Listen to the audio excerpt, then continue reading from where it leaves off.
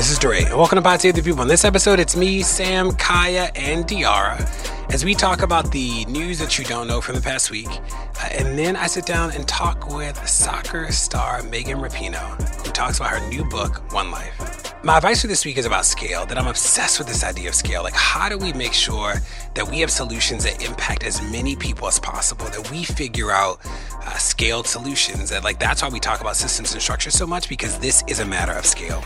So when you think about the issue that you care about, when you think about police violence, or you think about education, or whatever the issue is that animates you, we're always trying to figure out how do we put together a set of solutions so it's not just one neighborhood, it's not just one person, it's not just one school, it's not just one neighborhood or community.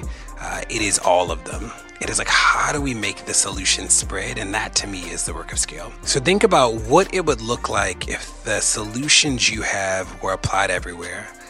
How would they look? How would they feel? Would they end the problem? Let's go. Welcome to this week's episode of Pod Save the People. I'm Kaya Henderson, at Henderson Kaya on Twitter. And I'm Sam Sinyangwe, at Sam Sway on Twitter. I'm Dre, at DIY on Twitter. DR is not with us for the recording, but you will hear her news in a moment. So this week, lots of interesting stuff going on, but all of my technology is buzzing about President Obama on 60 Minutes this evening. He has a book coming out. There's a whole lot of Obama-esque stuff happening, and people being reminded of the wonderfulness of our former president. I'm excited about the book coming out. My book club is planning on reading it, all 730-something pages of it. But I'm excited to hear what people tell me is that there is some deep reflection on things that he would have done differently. And, I think we're also just starved for some presidentialness in our lives. So I think that is why, he's getting a lot of play this week. Yeah, so I have seen a few of the quotes floating around on Twitter, in particular, one around Mitch McConnell and how apparently Mitch McConnell, according to Obama, said that he wouldn't at all negotiate or be seen with Obama. I mean, essentially because of racism, and racism from the Republican base, racism from Mitch McConnell himself, and just really highlighting the ways in which what we experienced and saw under those 8 years of the Obama administration. It's good to see, Obama sort of spilling the tea, right? Like telling the truth about what we all saw. The fact that the Republican Party from day one organized against Obama, and that racism was a fundamental driving force behind the conservative movement that ultimately elected Donald Trump. And that hasn't gone away just because Donald Trump has been defeated in this election. That base of the Republican Party remains. I mean, they did turn out in relatively high numbers this election, and we're going to have to deal with that politically and socially moving forward. I think, too, one of the things I'm interested in, so this book will be fascinating because I haven't seen a lot of salacious excerpts. I haven't seen a lot of, explanations of things that I think people are anticipating about, what does he think about the protesters? The death of Trayvon is a big part of how we remember his presidency. The death of Mike Brown is a big part, and I haven't seen those things. So I'm interested in the way that factors into the way he tells his own story. Also, he has an interview with David over at the Atlantic that I don't think is out yet, but we've seen teasers of, so that'll come out before this podcast episode, but after the recording. So I'm interested in that.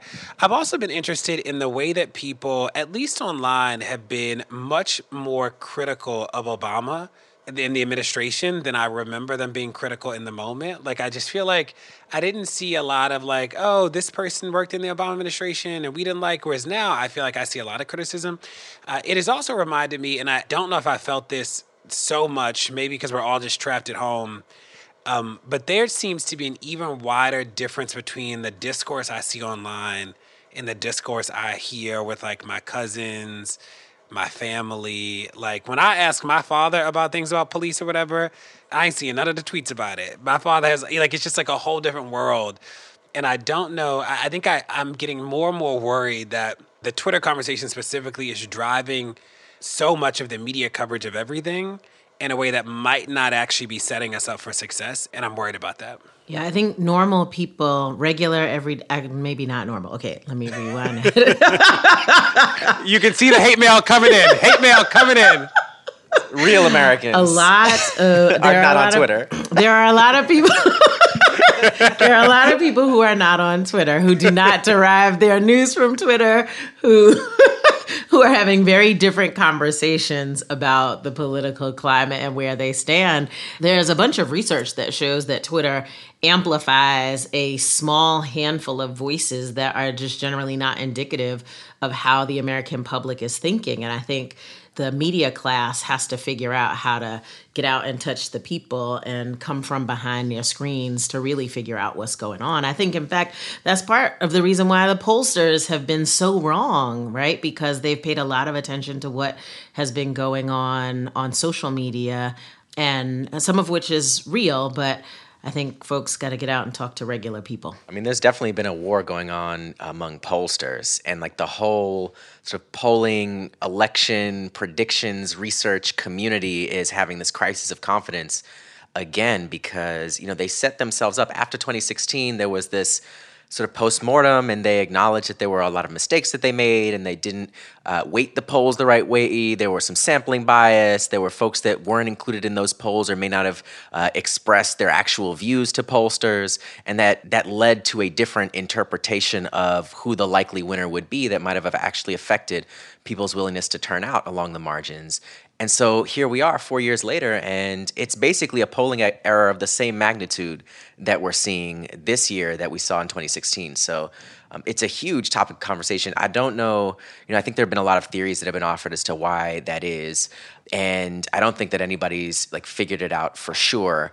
But I do think that that's something, there are a lot of theories about COVID in particular, shifting who is at home and who is not at home in ways that systematically led to underreporting from particular groups that were more likely to be outside, folks who are probably lower propensity voters, folks who might have been, seniors that stayed home might have been those who were more likely to be Democratic because they were listening to the news and they were listening to science, and Republican seniors might have been more likely to go outside even though there was COVID.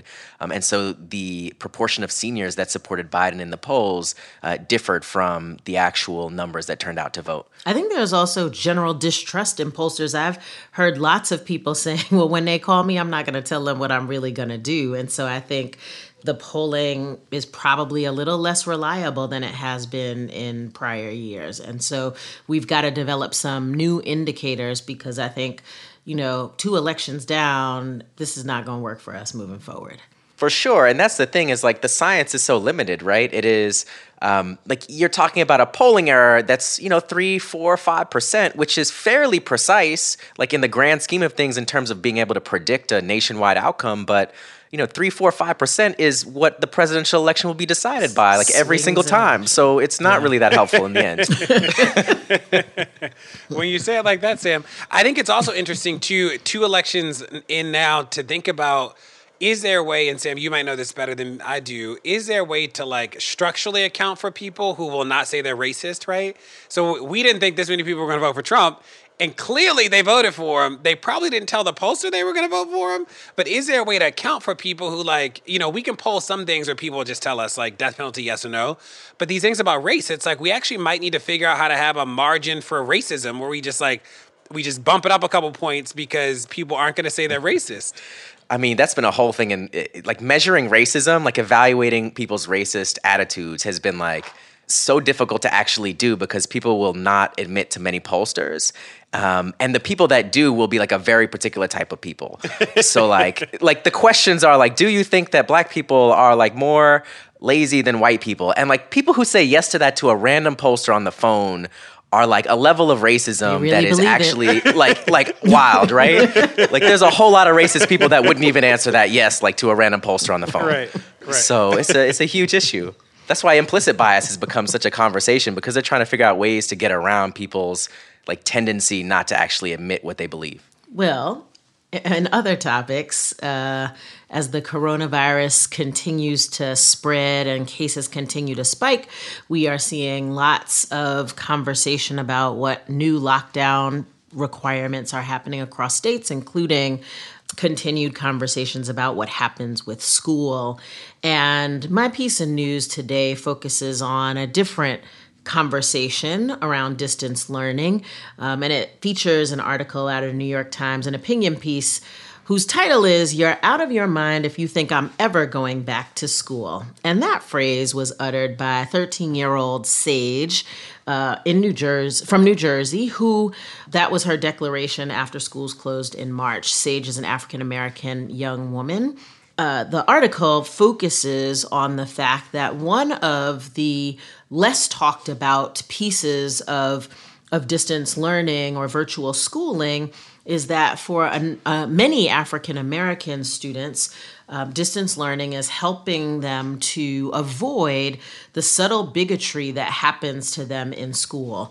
The Sage's mom talks about the fact that every day she would ask Sage how school is going. It's hard to articulate or name the kind of microaggressions that African American kids often face in schools. Things like people saying Black kids are too loud, or Black kids won't sit still, or Black kids have anger management issues, or even the conversation about Black girls that happens in the hallways and the lunchroom. And one of the things that, one of the silver linings, I guess, of distance learning is the fact that the virtual environment actually protects Black kids from many of these racial microaggressions that they could not avoid in in-person school.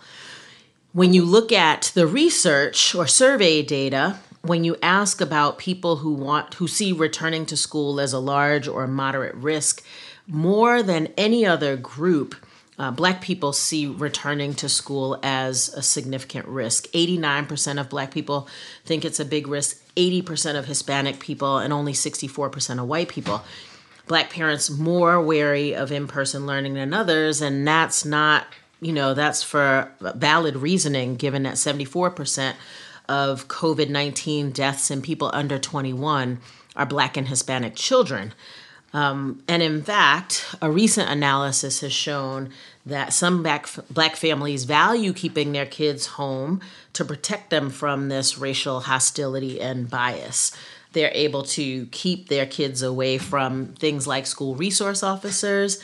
Parents can hear how teachers are talking to their kids and intervene immediately. And a number of these parents suggest that schools are anti-Black places, and they want their kids to have educational experiences which support them and grow them and help liberate them. In fact, this is consistent with a lot of research around why some Black families actually homeschool to avoid this kind of racial bias in schools. And so when you think about the fact that there's a lot of research that shows that white teachers have lower expectations for Black children, or there's an underrepresentation of Black children in AP courses or in gifted and talented programs, or that Black kids are more likely to be diagnosed with learning disabilities, you start to understand why some of these parents are experiencing just a positive environment in the virtual space that they could not get in schools.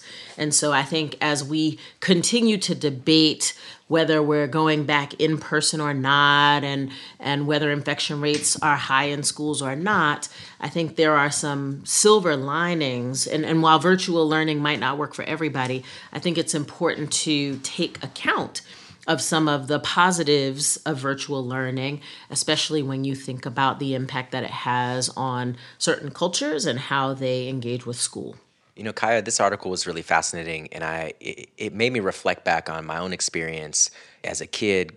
Growing up in Central Florida, I went to a predominantly white elementary school. It was really conservative. It was a private school. I was like one of only a handful of Black kids in the entire school.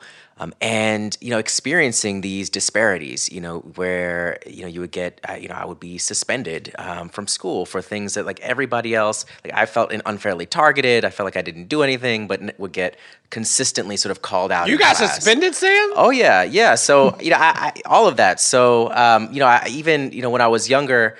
I remember they would make you take the IQ test, and then based on the IQ test, they would refer you to gifted and talented. So I took the IQ test, made the score, but then they didn't refer me to gifted and talented. So then my mom had to step in and like fight on my behalf to have access to Gifted and Talented because like the teachers didn't want me to be a part of it. And there were like no Black kids in Gifted and Talented. So like having a moment, just a brief moment where parents, first of all, have a different level of visibility into some of these experiences that their kids are going through. Because, I remember I would never talk about these things. So I get picked up at the end of the day. I'd be like, sure, my day was fine, and like play video games or something and go on with my life. Because I didn't have a language to really articulate what I was experiencing and the unfairness of it all. But I think now with parents having that visibility, I'm interested to see how teachers might actually start changing their behavior, knowing that parents are able to see what is happening and that parents are able to even, sit in on or even watch what is happening with regard to, how their students are being, what their students are being called, how they're being called out in class, how they're being, punished. I think the fact that there aren't SROs with such close contact to students, particularly Black students in this moment, because schools are not in session in so many places, is something that, from a research point of view, will be interesting to see, because we know that, the presence of SROs, the presence of school-based arrests can negatively impact students academically. And the fact that students are able to, go to school in large part from home might actually help lead to improved test scores, closing opportunity gaps, and ultimately leading to a better environment for a lot of kids, particularly Black kids. So we'll see sort of how this evolves over time and whether this is sort of a sustainable thing where more and more parents want to do virtual schooling for their kids. But I do think this is a moment where we might be able to see how to do things differently in some places. So there are a lot of things that come to mind. Kaya, as you probably are too, I'm still close to a lot of principals. And there are a set of school districts, like there are two school districts in Lancaster County. There's a school district in Delaware, Colonial School District. There are a host of school districts that, for whatever reason, this past week, a lot of people got COVID across the district. So they are closing suddenly. They were in person, now they're going back to virtual. And being close to principals has reminded me of just like the logistical challenges that are happening. So like there were different class configurations when they were all virtual. You could have 50 kids in a class ostensibly on Zoom. Mm-hmm. Then you go in person. So you're like regrouping the kids. All of a sudden you're going back to virtual, whole different grouping of kids. You think about all those parents who like they had a rhythm. Now the kids were going to school. Now they're coming home. It's like the class impact of this is still enormous. Like the back and forth is enormous. And it sort of begs the question. You're like, and this is where I get so frustrated with district people. And I say this as a person who used to be a district administrator. You're like, did you ever work in a school? Because y'all are making like yo-yo decisions that like even the best principals and the best school leaders would really struggle to implement, knowing that like, if a decision to close schools comes out on Sunday night at 5, there are a lot of parents who won't even know, right? No fault of their own. They're like doing right. Other stuff. Like they'll show up. Yeah, the kids are still going to be at school. Now you got to deal with what happens with all the kids. It's just like we got to be better planners, knowing that like this yo-yoing might happen more often. The other thing that that really struck me is, as you know, teachers or all people in school systems are mandated reporters. Anybody who has contact with kids. In Miami, they've seen reports of child abuse rise now that kids are back in school in some schools, and that's been interesting. Well, one of the nonprofit providers noted is about 40% of all abuse cases are reported by school personnel. So when COVID happened, there was like a huge drop. And then what you find is that like it is actually going back up in districts that are reporting it publicly.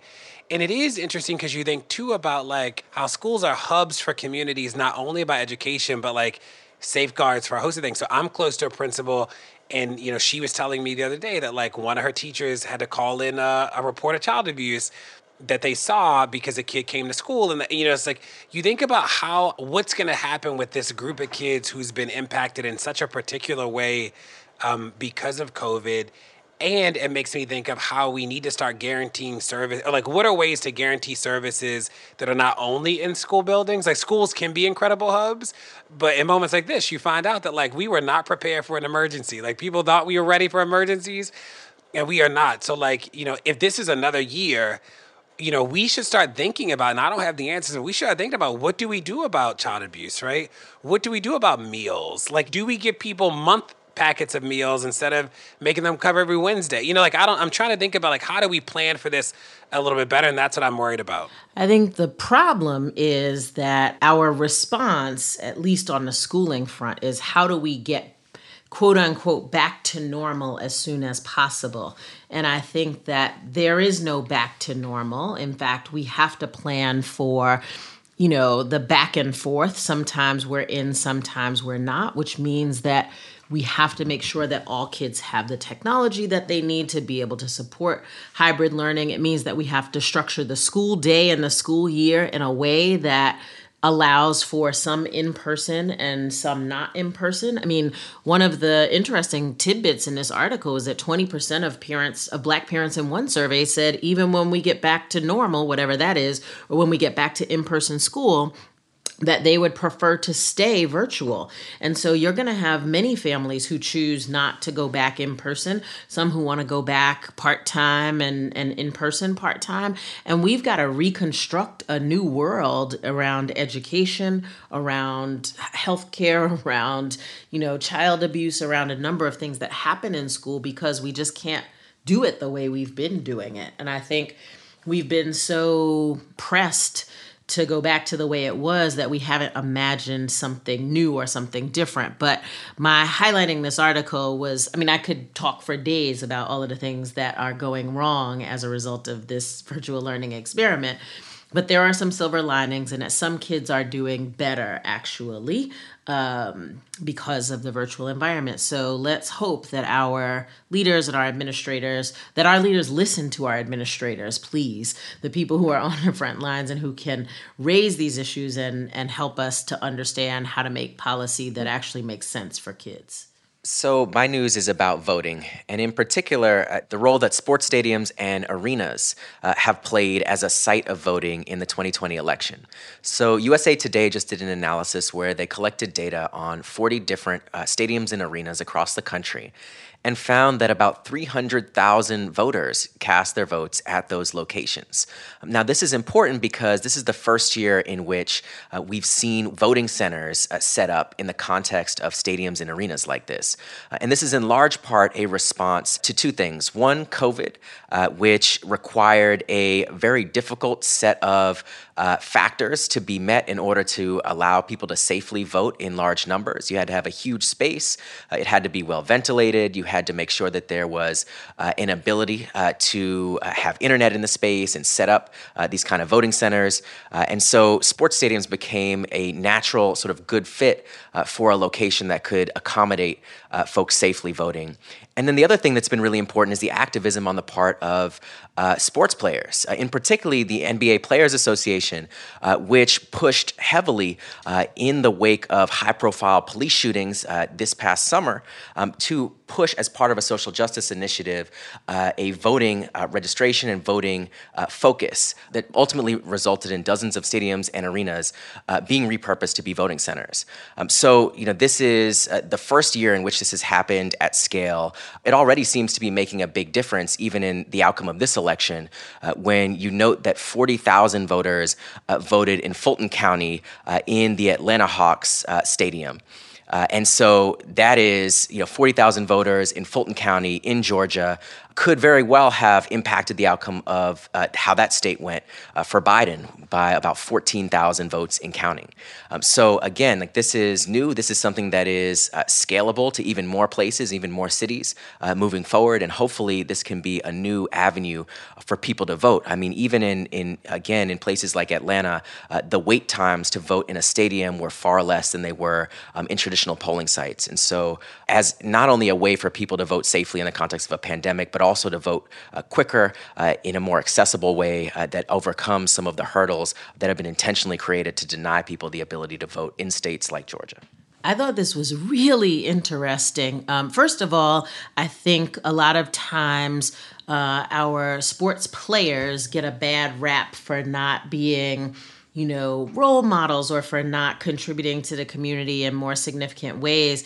And this is one way where sports teams and players and arenas were real community partners, and they helped civic engagement. They helped to ensure that as many people were able to participate in this election as possible. And I'm especially moved, Sam, you mentioned it, by the fact that a lot of this is coming from the activism of the players. And I'm really excited that players see their power and are using their power in meaningful ways.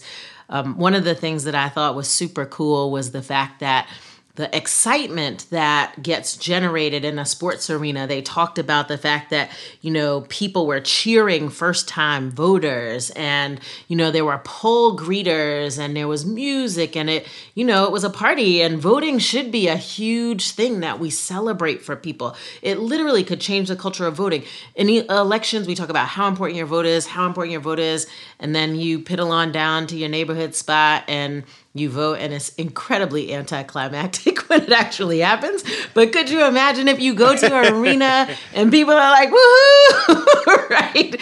And cheering folks on, and you see old people and young people, and you feel part of something bigger. And so I am excited and hopeful that this is the beginning of what should be normal. I think there are other community institutions and assets that can also step up. And I think this was incredibly important in a time where we're seeing so many poll closings around, voter suppression. So big up to the NBA and the NFL and the N whatever else is who made their stadiums available for people to vote. It makes me think of all the things that I hope we log so that next election day we do them better.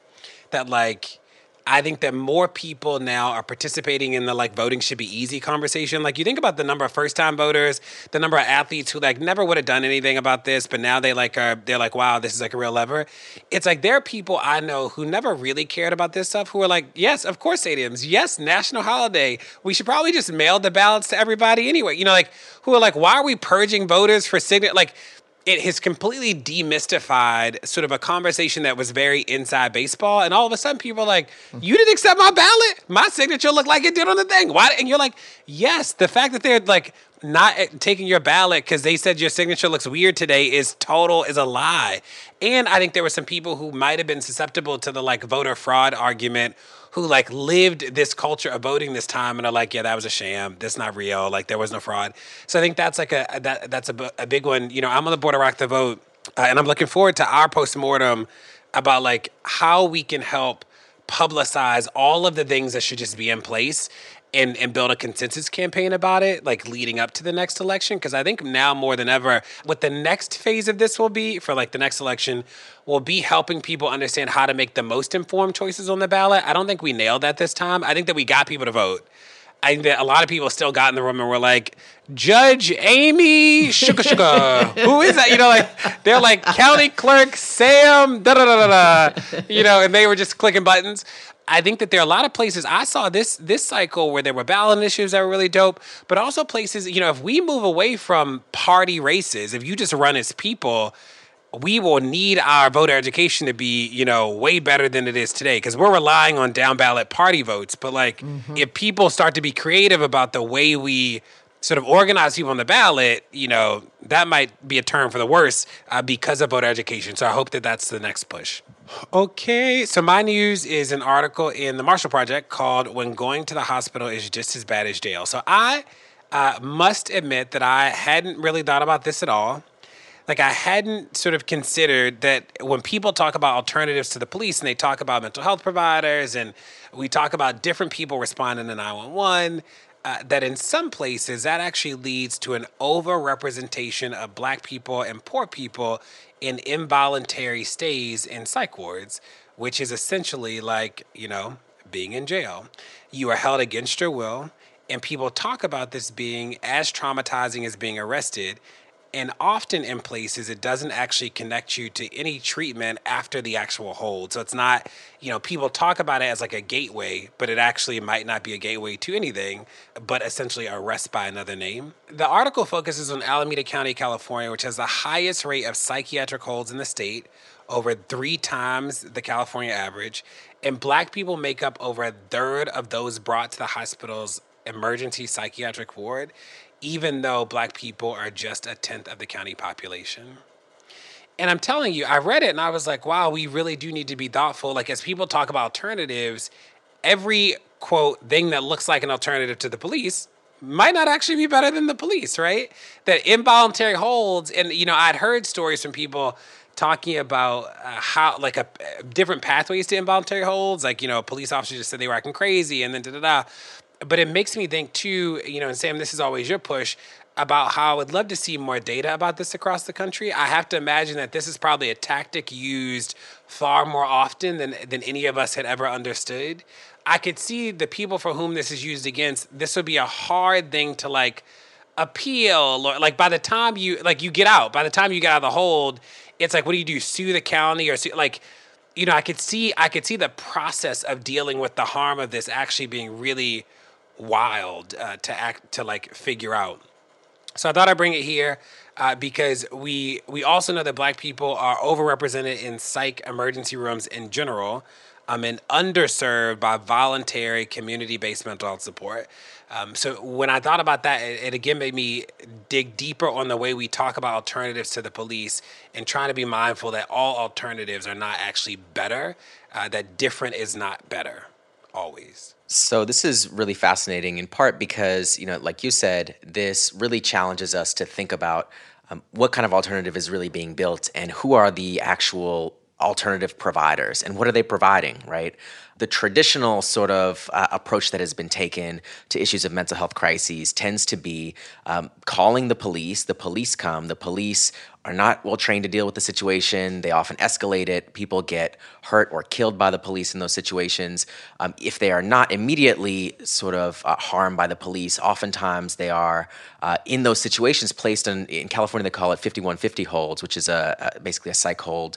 And then you are, like you said, incarcerated in a hospital, essentially against your will. You can't leave. In many cases, you can be they can administer all kinds of, quote unquote treatments. One of the things that when we talk about alternatives, it's important to note is that some of the same racism in policing also is well documented in the context of the provision of medical care, the provision of mental health treatment. The folks who are providing that treatment are often disproportionately white, are often not trained or simply don't care about the folks who they are supposed to be caring for. And this system actually gives them the power to hold people against their will in contexts that simply exacerbate existing disparities in who the police are responding to, who is getting the police called on them, or who is getting any alternative called on them. So I think, big picture, what we need to be thinking about is how do we scale up alternatives that actually work? How are we rigorously evaluating those alternatives so that we know that the outcomes are preferable to the status quo and that can actually trigger more investment and scaling over time? And so there are places that do this a little bit differently. There are, in many cases, you look at what's happening in, this example gets mentioned all the time, but Eugene, Oregon, where with their Cahoots program, it really is focused on de-escalating situations, having the mental health provider there as sort of a preventative strategy before things escalate to a situation where the police would be called or a 5150 hold would be placed on somebody. So I think there is sort of an upstream preventative approach here that is different than simply calling somebody when things have already gotten out of control. And there are some places that are starting to implement that approach effectively, but it clearly is not what's happening in Oakland and in many other places. One of the things that was surprising to me was how things don't even have to be out of control for people to initiate a psych hold.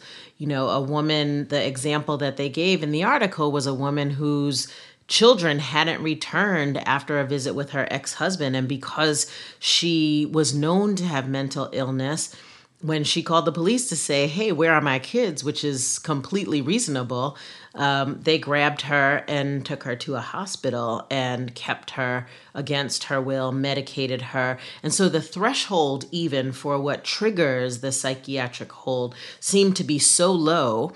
Couple that with the lack of accountability, there is nothing that you can do about it. She tried to sue, and the police were within their legal rights to do that, but it wasn't reasonable, it wasn't thoughtful, it wasn't smart, it wasn't useful. And that, my guess is there are so many people who have experienced that and have no recourse. And so one of the questions that I had, in addition to what can we do that is preventative and how do we create more community-based solutions, is what happens when the system runs afoul of the way it should be treating people?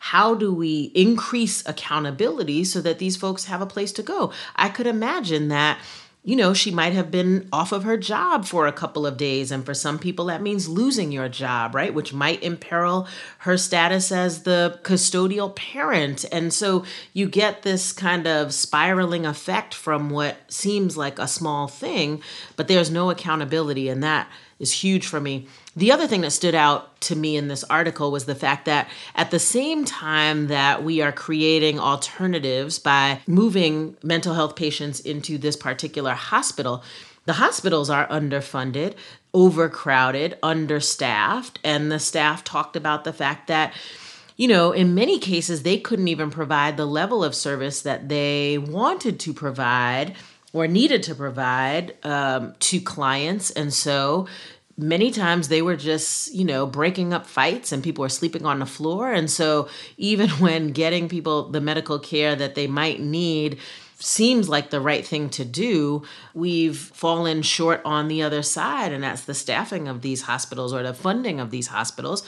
So they're not able to do what they're supposed to do. And so we've got to deal with this problem from a number of different perspectives, not just are our alternatives to policing right, but are the places where we are funneling people set up to serve them in the appropriate way, and when they don't, what happens? It too made me think about how we need to both challenge the institution of policing and sort of honestly plan for scaled alternatives, right? So like even when we think about New York City made this big deal about like 911, moving to like an alternative to 911. New York City is the biggest police department in the United States, biggest city in the United States, 36,000 officers. They are piloting this alternative to 911 in two neighborhoods. These two neighborhoods are probably as big as nothing. It's New York City. Like, I don't even know what the data is going to tell you in the two neighborhoods. You know what I mean? Like, so, if I hadn't read the article and just read the headline, when I read the headline, I was like, de Blasio, look, he finally did something good. We up here got alternatives to the police. And then I'm like, two neighborhoods. All I could think about was like, are there any black people even in the like, are these neighborhoods that even have 911 call? You know what I mean? Like, what's going on in the neighborhood? So I do think one of the particular challenges that we have is we have gotten people more on board with alternatives. Like the language of alternatives is, I think people get it. I don't know many scaled solutions, and I keep hearing about Eugene, Oregon, and shout out to the Cahoots program because it is a good program. I'm mindful that Eugene, Oregon has less than 3% black people, so insert Eugene, Oregon. That. Small detail. So trying to figure out how do we think about these things in places where like there will be deep structural racism present already because there are a lot of black and brown people. So I want to figure that out. And that's a wrap. My news today is an op-ed written by the wonderful Catherine Coleman Flowers. Catherine is the author of the forthcoming book, Waste, One Woman's Fight Against America's Dirty Secret, and she's also the director of the Center for Rural Enterprise and Environmental Justice. I am so honored and lucky to know Catherine and to know of and support her work. And I wanted to bring this op-ed to the pod just because I think the work that Catherine is doing is so consequential and so critical. And it really does give voice to folks who are, to some extent, forgotten by all of us. Those of us that are fighting whatever good fight we are fighting.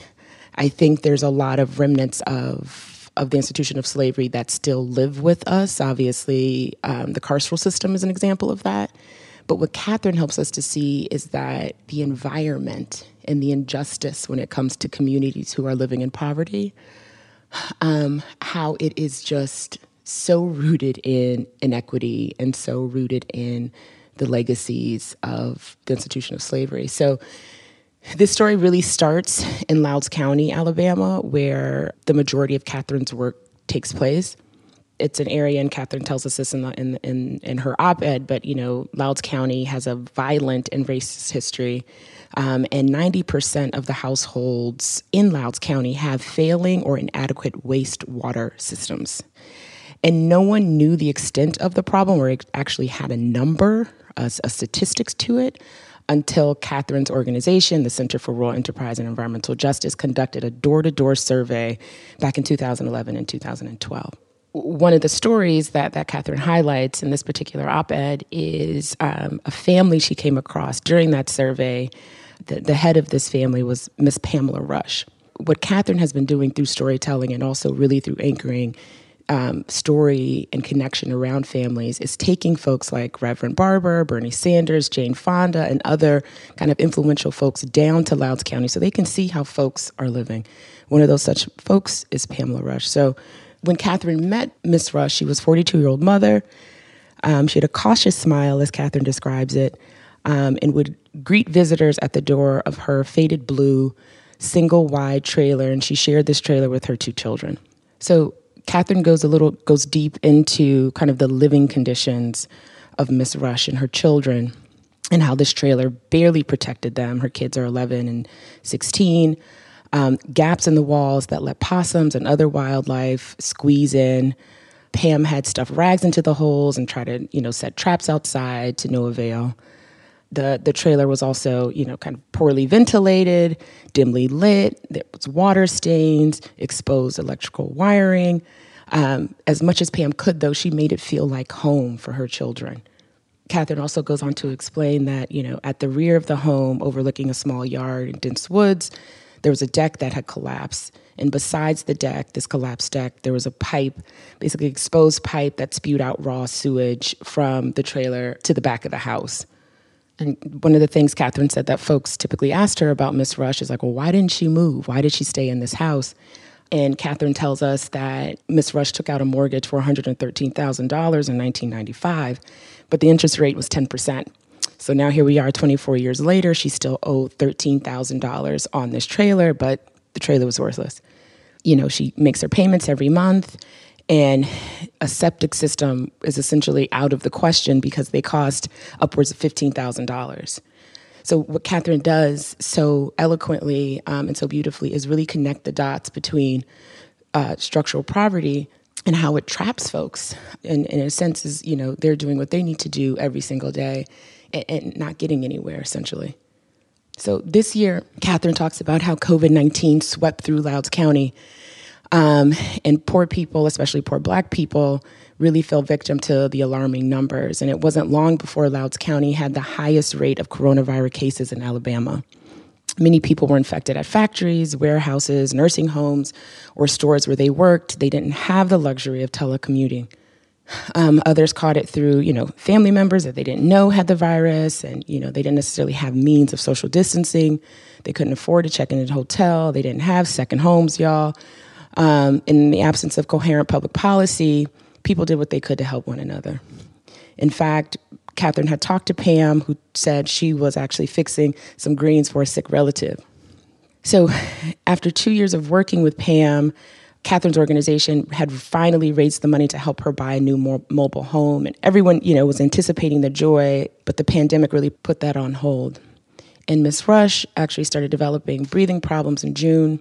She was admitted to Selma Hospital and then transferred to the University of Alabama Medical Center in Birmingham. And she fought and fought for her life, but lost her battle on July 3rd. The official cause of death was COVID-19, but what Catherine tells us is that the underlying causes of her death, of her suffering, were poverty, environmental injustice, climate change, race, and health disparities.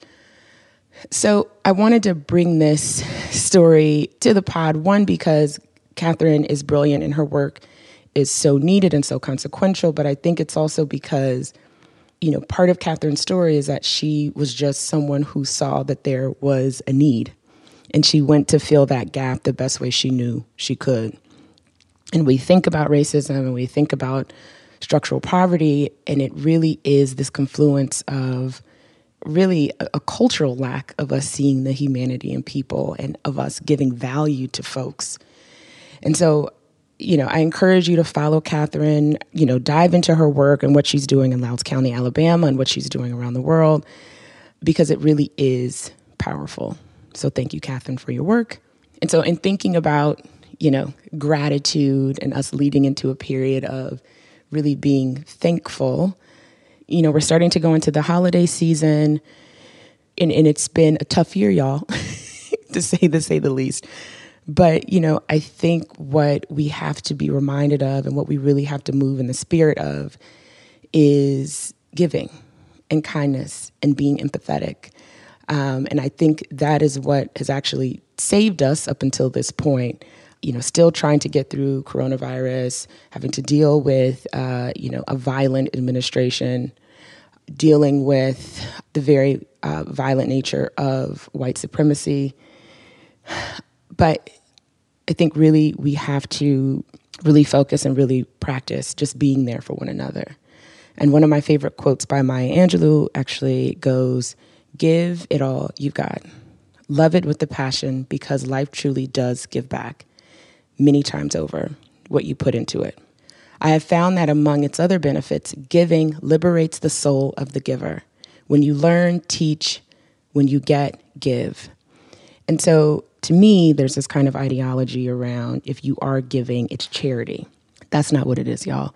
We give because, as Maya puts it, it liberates us. So you're not doing it to make yourself feel good. You're doing it to actually liberate yourself and to be more connected to a community, more connected to a person, more connected to a family member. You don't give because you have to. You give because it is so part of who you are and making yourself better ultimately. So I think those are just my words for this season and for gratitude. Just give, give, give, give, give. Don't go anywhere. More Pod Save the People's coming. Pod Save the People is brought to you by Factor. Warmer, sunnier days are calling. Fuel up for them with Factor's no prep, no mess meals.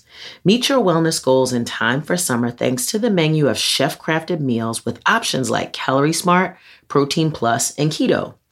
Factor's fresh, never frozen meals are dietitian approved and ready to eat in just 2 minutes. So no matter how busy you are, you'll always have time to enjoy nutritious, great tasting meals. With 35 different meals and more than 60 add-ons to choose from each week, you'll always have new flavors to explore. You can crush your wellness goals this May with dietitian-approved meals and ingredients that you can trust.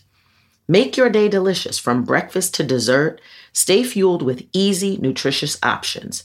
Treat yourself to restaurant-quality meals that feature premium ingredients like filet mignon, shrimp, and blackened salmon. Now, let me tell y'all, they sent me the Factor meals, and it is absolutely true. 2 minutes, pop it in a microwave, and it literally is restaurant quality food. So far, my favorites are chicken parmesan. I am a chicken parmesan connoisseur. This stuff is good. It has broccoli and tomatoes, and it is creamy and amazing. Yum. So easy to throw it in the microwave and have a good meal. I'm saving money. I'm not eating out at restaurants so much. It's healthy. Like, I cannot say more about Factor meals. So if you want to be down with this, head to factormeals.com/PSTP50 and use code PSTP50 to get 50% off your first box, plus 20% off your next month. That's code PSTP50 at factormeals.com/PSTP50 to get 50% off your first box, plus 20% off your next month while your subscription is active. Pod Save the People is brought to you by BetterHelp. Now, y'all, the beginning of this year has just been a lot going on, like from work and family and friends and just, the weather's been awful in New York City and Baltimore. There are a lot of stressors happening, big and small. And when we keep them bottled up, it can start to affect us negatively. Therapy is a safe space to get things off your chest and to figure out how to work through whatever's weighing you down. If you're thinking of starting therapy, give BetterHelp a try. It's entirely online, designed to be convenient, flexible, and suited to your schedule. Just fill out a brief questionnaire to get matched with a licensed therapist and switch therapists anytime for no additional charge. Get it off your chest with BetterHelp. Visit BetterHelp.com/people today to get 10% off your first month. That's BetterHelp, HELP.com/people. And now my conversation with Megan Rapinoe, Olympic gold medalist and two-time Women's World Cup champion, and my friend, who is such an incredible woman, and she's become a galvanizing force for social change. We sit down and talked about resistance. We talked about her life, what led her to believe in justice, how she understands her responsibility, and her new book, One Life. Let's go. Megan, thanks so much for joining us today on Pod Save the People. Thank you for having me. What a pleasure. We met forever ago. I knew very little about soccer, and you DM'd me that feels like 3 years ago now, 4 years ago maybe? Yeah, at least, yeah. It was a while back. Super long. And then I'm like Googling. I'm like, I don't know. And then I'm like, whoa, it's soccer. And now you have become an even louder voice for justice. So honored to have you here. And congrats on your recent engagement. That's exciting. Thank you. Thank you. Yes, very excited, very happy. I'm very lucky for that. But I wanted to talk about your book. Can you start with why a book? You've done a lot of cool things, broken a lot of records. You're a role model for so many young men, women, like a whole queer community. Why a book? Frankly, I feel like everything just kind of blew up after the World Cup last summer and sort of during it. And it was kind of like one of those things like, of course you're going to write a book. You're going to write a book and you're going to go on these shows and you're going to do these sponsorships and you're going to I don't know, it just seems like if you blow up like that, that's kind of what you do.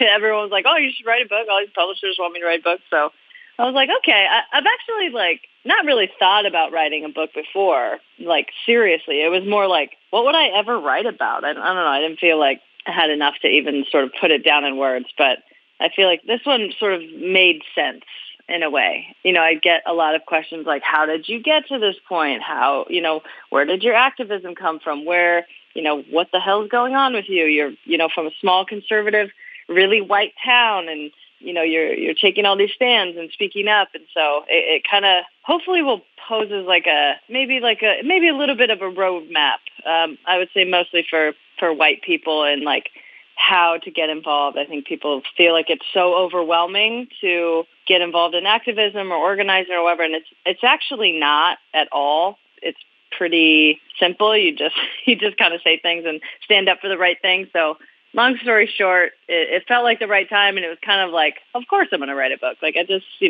just won the World Cup and, did all this wild stuff, and the president's tweeting at you, and yeah, you're going to get a book deal. I love it. You're like, just won the World Cup, no big deal. Just that small little thing.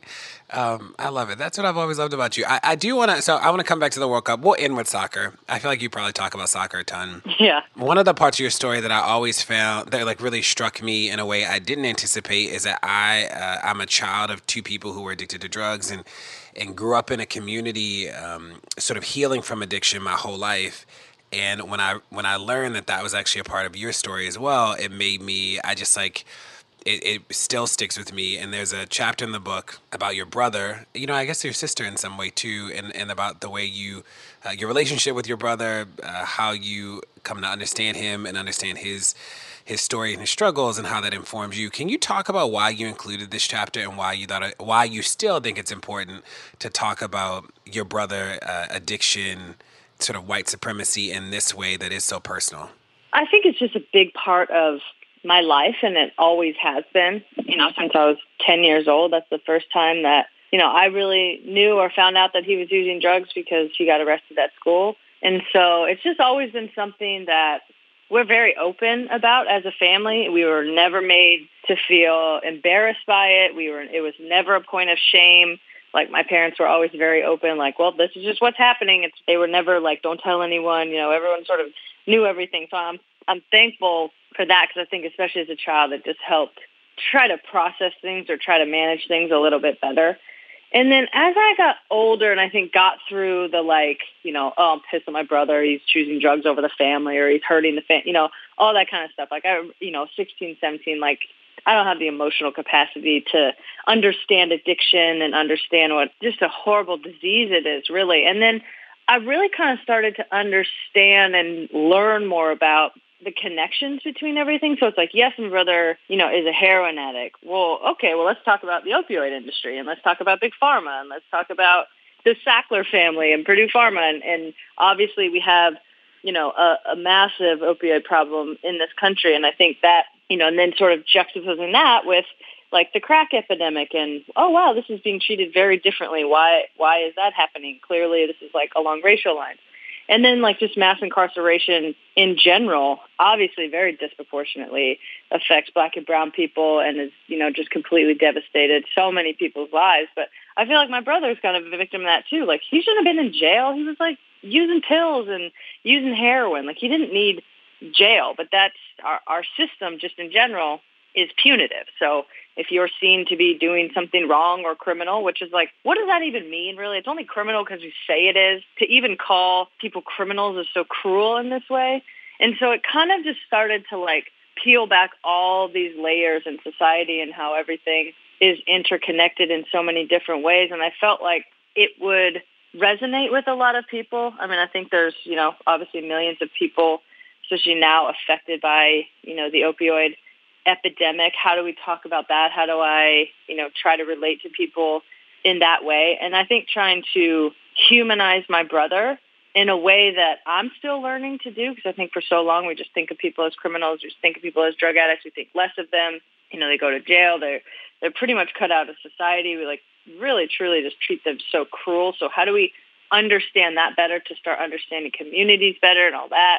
And then obviously he goes to jail and, he kind of links up with, a prison gang, which is a white supremacist, white power, whatever you want to call it, kind of group. And so trying to understand what that was all about. Why did he do that? I mean, he came home one time with like a swastika on his hand and we were just like mortified, horrified, like what is going on? But then understanding prison politics a little bit more. The society inside prison is very different from society outside of prison. And not that that behavior is ever excusable, but, I think it's in a lot of ways, it's like a survival tactic. And he sort of linked up, I think, for protection and power and to give himself a sense of place in whatever world that he was living in. So putting that obviously in this time where we have, rampant domestic terrorism and, white nationalism clearly has been on the rise for a long time. So to me, it just like every year I got older, everything I understood a little bit better, every sort of layer of the onion I peeled back, it all fit into this like greater societal portrait of where we are in America today. And I don't see any of those as separate from each other. They're different issues, but they're certainly not separate. And so I just felt like it was important to talk about it in that way and not just talk about how hard it was to have a brother who's a drug addict and how hard it still is, but like sort of broaden that and use that story as a kind of vehicle to talk about other things as well. It's interesting. One of the other parts of your story that I'd seen you write about or talk about Brian before, but I didn't know about your high schooling. And I also didn't know about Rachel. I didn't know that your sister did soccer with you. I didn't know that you all sort of had this journey in soccer together in so many ways. So I'm interested in like how you like maintained a sense of normalcy, given that you and your sister in some ways were like really exceptional players early. And you write in that chapter about Brian, you write about having a pretty normal high school experience and playing for sort of the youth team at the national level, but not playing for the high school team because you'd sort of outgrown that. And trying to figure out like how you managed that. Like how did you, or was it your parents that sort of just were so chill about everything that you were chill about everything?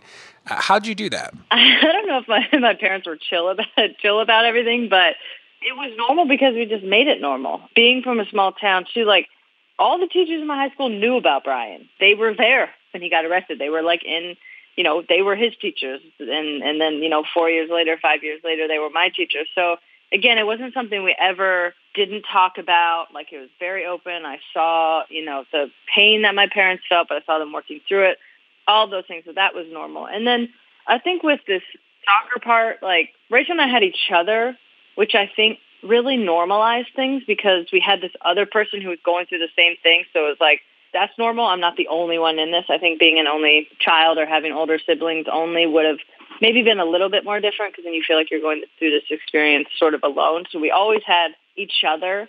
And my parents were pretty laid back about the soccer. I think from a very early age, they were like, okay, these kids are balling. Like, they're clearly better than all the other 6-year-olds. And, like, that, like, that's obvious. It's funny. Parents always ask me today, like, their kid will be, like, 14 or 15 and, like, very clearly not athletic. And they're like, how can I get my kid, like, on the national team? And I'm like, what? What do you mean? They're not. Oh, my gosh. I was like, they're playing sports for fun, which is amazing. And, like, I think a lot of parents ruin sports for their kids because, they want them to be LeBron James, and they're clearly not. But they were always just like, listen, if you guys want to do it, like, clearly, you're good. You're talented. You can play at whatever level. But they kind of let us drive the sort of motivation behind it. And we did. And they were like, we'll support you in whatever you want to do, however far you want to take this. We'll drive you everywhere and, spend all this money on you guys playing soccer, but just make sure that this is what you really want to do. And so I think that kind of kept it chill for us. It was never like, you need to do this and play on this team so you can go to college, so you can do that. It was kind of like, if you guys want to do this, that's great. We believe in you. You have the talent to do it. But they kind of let us sort of drive that. I love it. That's funny when you're like, you see, I can only imagine how much advice parents of athletes ask you. They're like, hey, can you come watch and you're like, I don't really know if this is going to go anywhere. Yeah, no, definitely. I try to be nice. I'm like, just keep working on your skills. But I'm like, they're like 15. Too late. Megan, you also said that you play more sports than soccer. I didn't know that. Was there like a runner-up? Like if soccer wasn't your thing, was there something else that you would have done? Like another sport?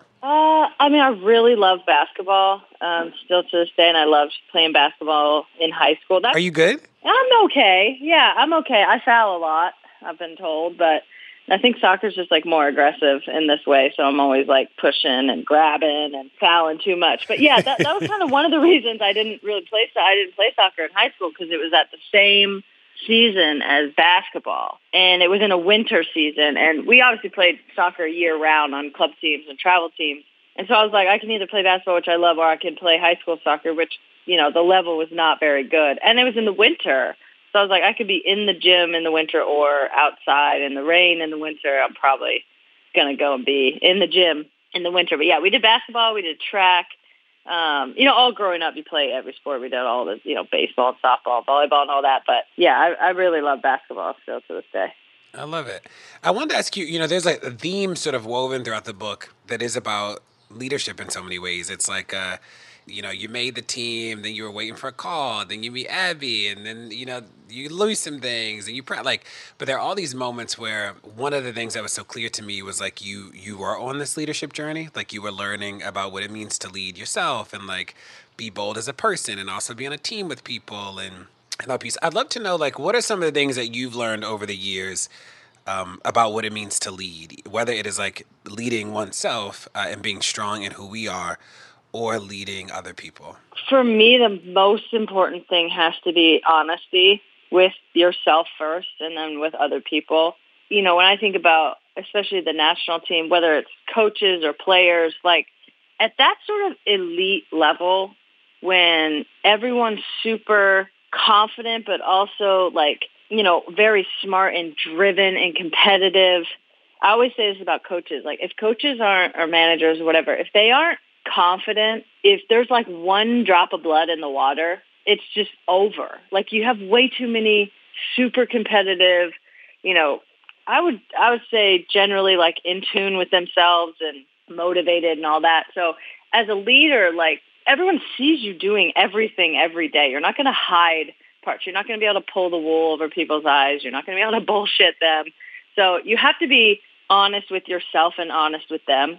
And I think the second thing for me about leadership is I don't really have like one style of leadership, but I try to meet people for what they need. Like if you're going to just yell in someone's face and that's like not what they need, you're just wasting breath. Like to me, that would just be really selfish. Like that's the way you want to lead, even though this person, like that's not going to motivate them. So just trying to understand everyone and sort of get at them or help them or lead them in a way that is going to be useful for them. And I think being someone who cares deeply about like their own individualism and their own creativity and their like necessity to express themselves as a human being, I never want to take that away from anyone. And I think in sports in particular, but I think just in general in life, like there's just kind of like get in line, do what the team, sacrifice your whole self for the good of the team, just to fall in line and be a robot. And I can't do that at all. And I just, anytime anyone has tried to make me do that, it's really not a positive experience for anyone. So just to allow everyone to be their like full individual, self-expression, I think is really important. And when you allow people to do that and they feel comfortable, they feel valued, they feel appreciated for all of those things. And it could be something weird, just like this person has a weird sense of humor, or they're just like a little different, or they like to crack jokes, or they like to be really quiet or silent or serious or whatever it is, I think then their talent can really come out and they feel motivated and they feel confident. They don't feel like they're constantly fighting against other things while still trying to do a job that's very difficult in being an elite athlete. So for me, it's all about like letting people be who they are so we can collectively come together and be something great. I did want to ask you too, and then we'll talk about the police and then identity. One of the things we say as organizers, right, is that all the best players have coaches. Like that, we remind people that feedback's really important. But I haven't talked to, one of the best players in a long time, and you are one of the best players. So, being at the level of sport that you are at and have been at for a while, are coaches still necessary, or like is the talent enough to coach itself?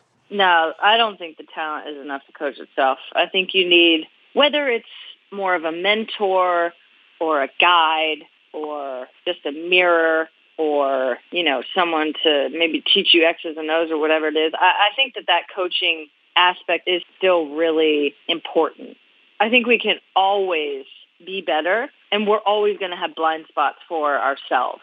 That's just, I think, human nature. I mean, I think we, even the most brutally honest of us that can do that to ourselves, you can still gain something from someone else's perspective and opinion. So I would actually, sort of argue the opposite, that the more talented, the more elite, the more self-driven and motivated, to constantly have that person that levels you up and that gives you that different perspective. Sometimes it's teammates, sometimes it's coaches, like sometimes it's your therapist or whatever. But I think that is really important because you never really arrive. Like you're never perfect. You're never really there. Especially as you get older as an athlete, a lot of things can become sort of mundane. Like you're working out every day. You go to practice every day. You go to these games. Like that's kind of Groundhog's Day. So what other little areas can you continue to tweak and grow and challenge yourself in a way that like keeps you really kind of on fire and interested in the game and in the team and, in the whole environment? That makes sense to me. So transitioning a little bit, I didn't know that you met Sue because of the protests. I learned that in the book. I was like, wow, look at that. That essentially you reconnected, not that you met somewhere else, but that you reconnected because of the work of justice. That's like an even cooler angle to the story. Yeah, the WNBA was one of the first, maybe the first sort of pro athletes prior to Colin Nealing to really take a stand. It was the Minnesota Lynx first. And that, not just the players, but the franchise and the coach and sort of the leadership there supporting their players and wanting to talk about what was happening through that summer of 2016. It was obviously horrible and good in a way, because I think it is helping to continue to awaken people to the reality of our country and sort of get them out of this rosy dream that they want to believe in. But yeah, I just kind of, I of course, in true 2016 fashion, slid into the DMs, but it was for social justice, so I felt it was okay. Can you talk about what the protest meant to you then? That's when we first met, and you write about it in the book, and it was cool to see you process Ferguson, and and I worry so much that Ferguson has been overlooked in the way we talk about this moment, but you center it in a way that I thought was really powerful. But I'd love to know like why that moment resonated with you. And the reason I ask you is that you were one of the people who reached out sort of before it was cool to be a protester. Like now it's like culturally cool to be a protester. It was not culturally cool to be a protester in 2014. And in 2016, it was sort of becoming like a thing, but it still was like we were the fringe people who were like, the police are killing people.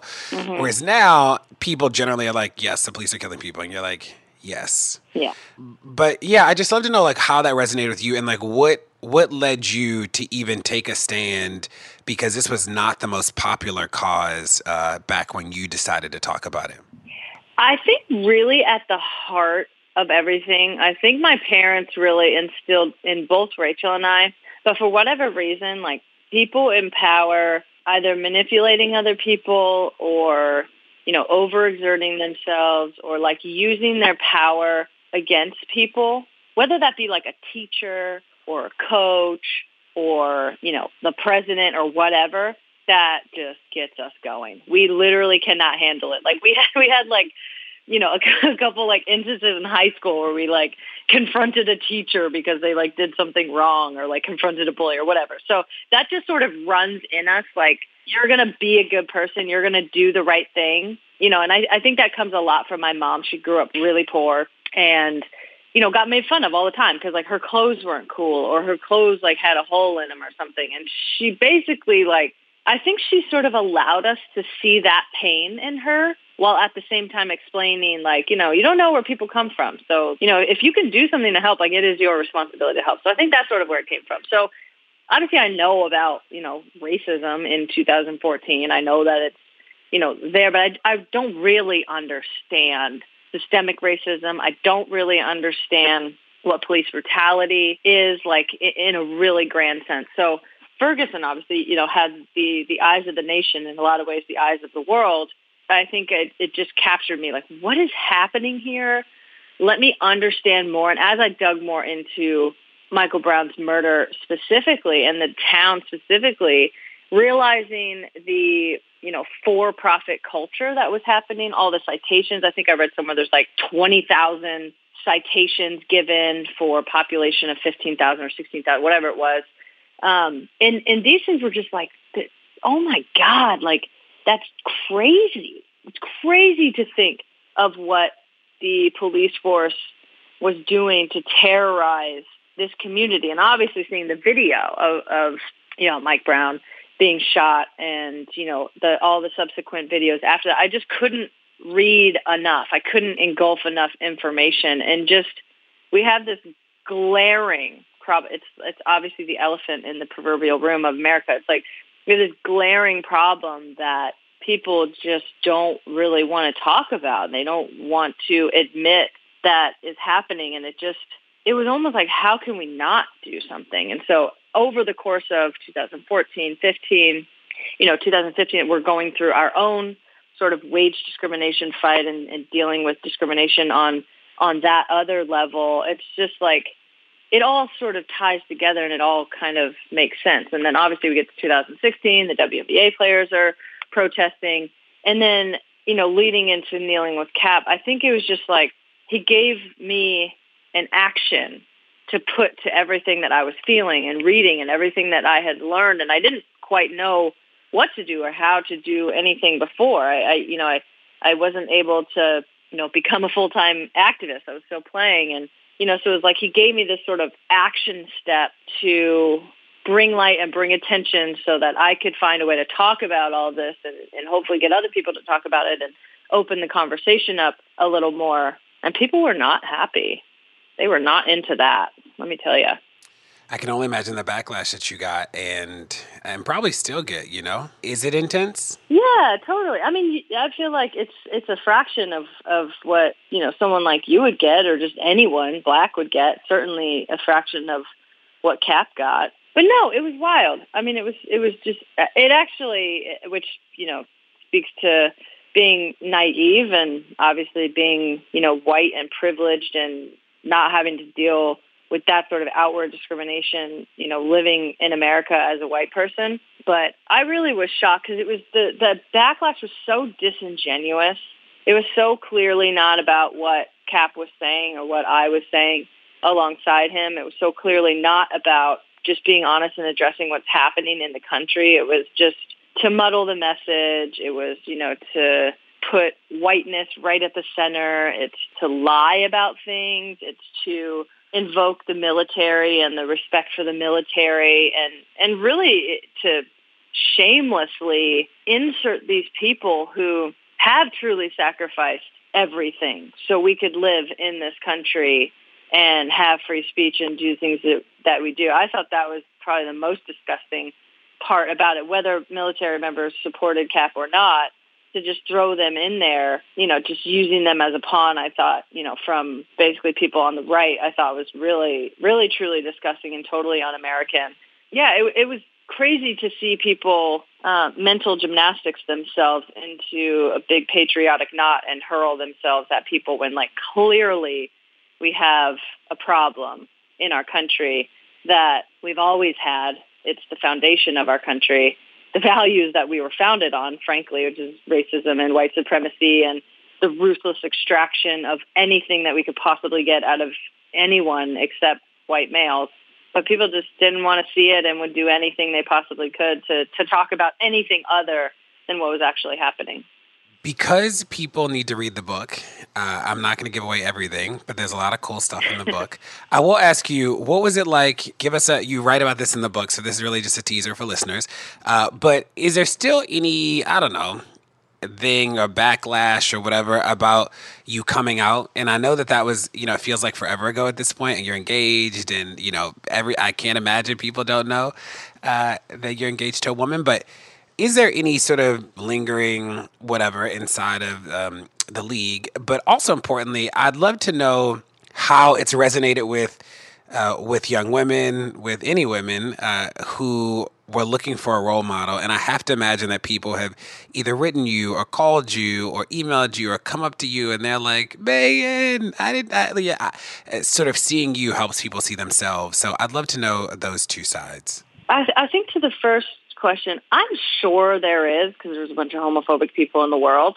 But I think part of the reason why people name call to begin with is they think it's a point that will hurt people. So if you see a person who you think are gay on the street or something, like hurling a slur at them, I guess in a way like only matters if you feel like it's going to hurt them. And so I feel like I don't really hear a lot of gay slurs or homophobia in that way. Maybe in part because people know I don't give a fuck what they think about me being gay. Clearly, I love being gay, and I think if I had to do it all over again, I would just choose to be gay, knowing what I know now, because I think it's so awesome. So I don't really feel that per se, but it's definitely there because it's just part of our society. To the second, it's the gift that keeps on giving. It really, truly is incredible. Since the day that I came out till now, like, so many people come up to me, or, you have a parent that has a young kid that clearly is going through some, identity things, or they're presenting as gay, or they're just saying that they're gay. And the parents are thankful to me for giving their child something to look up to. And the child is thankful to me, or looking at me like, oh, I see myself in you. And then you are being successful and you're a good person and you're doing these things. And I could not understate how incredible the whole experience has been, because I think for me, like, it was really important for me to come out, but I wasn't, living a closeted life. Even my coming out process, I didn't really struggle that much, which I'm really thankful for. I have a very loving family. It didn't affect my job, and that's not the reality for a lot of people. I think a lot of people do experience a lot of homophobia and do experience a lot of hate and struggle and just a lot of sadness in their life. And so I think for me, I see it as a responsibility to live this way and to be very open and to talk about it, knowing how many people still do struggle and how many people still are homophobic and do sort of spew hate on other people. So this is almost like the least that I can do, and knowing that every time I go into an interview, every time I go into, a room or anywhere, like the fact that I'm out and open and gay and proud, and it's a positive thing, that's always in the room. Whether we talk about it or not is kind of not really the point. But I think the fact that it's there, and I'm relentlessly proud of being gay and relentlessly proud of the LGBTQ plus community and just in general, and talk about it in a very positive way, I think is really important. And we frankly need more people who are like that. Well, thanks for coming to the pod. We consider you a friend of the pod and can't wait to have you back. Yeah, thank you. Thank you so much for having me on. Well, that's it. Thanks so much for tuning in to Pod Save the People this week. Tell your friends to check it out. Make sure that you rate it wherever you get your podcast, whether it's Apple Podcasts or somewhere else. And we'll see you next week.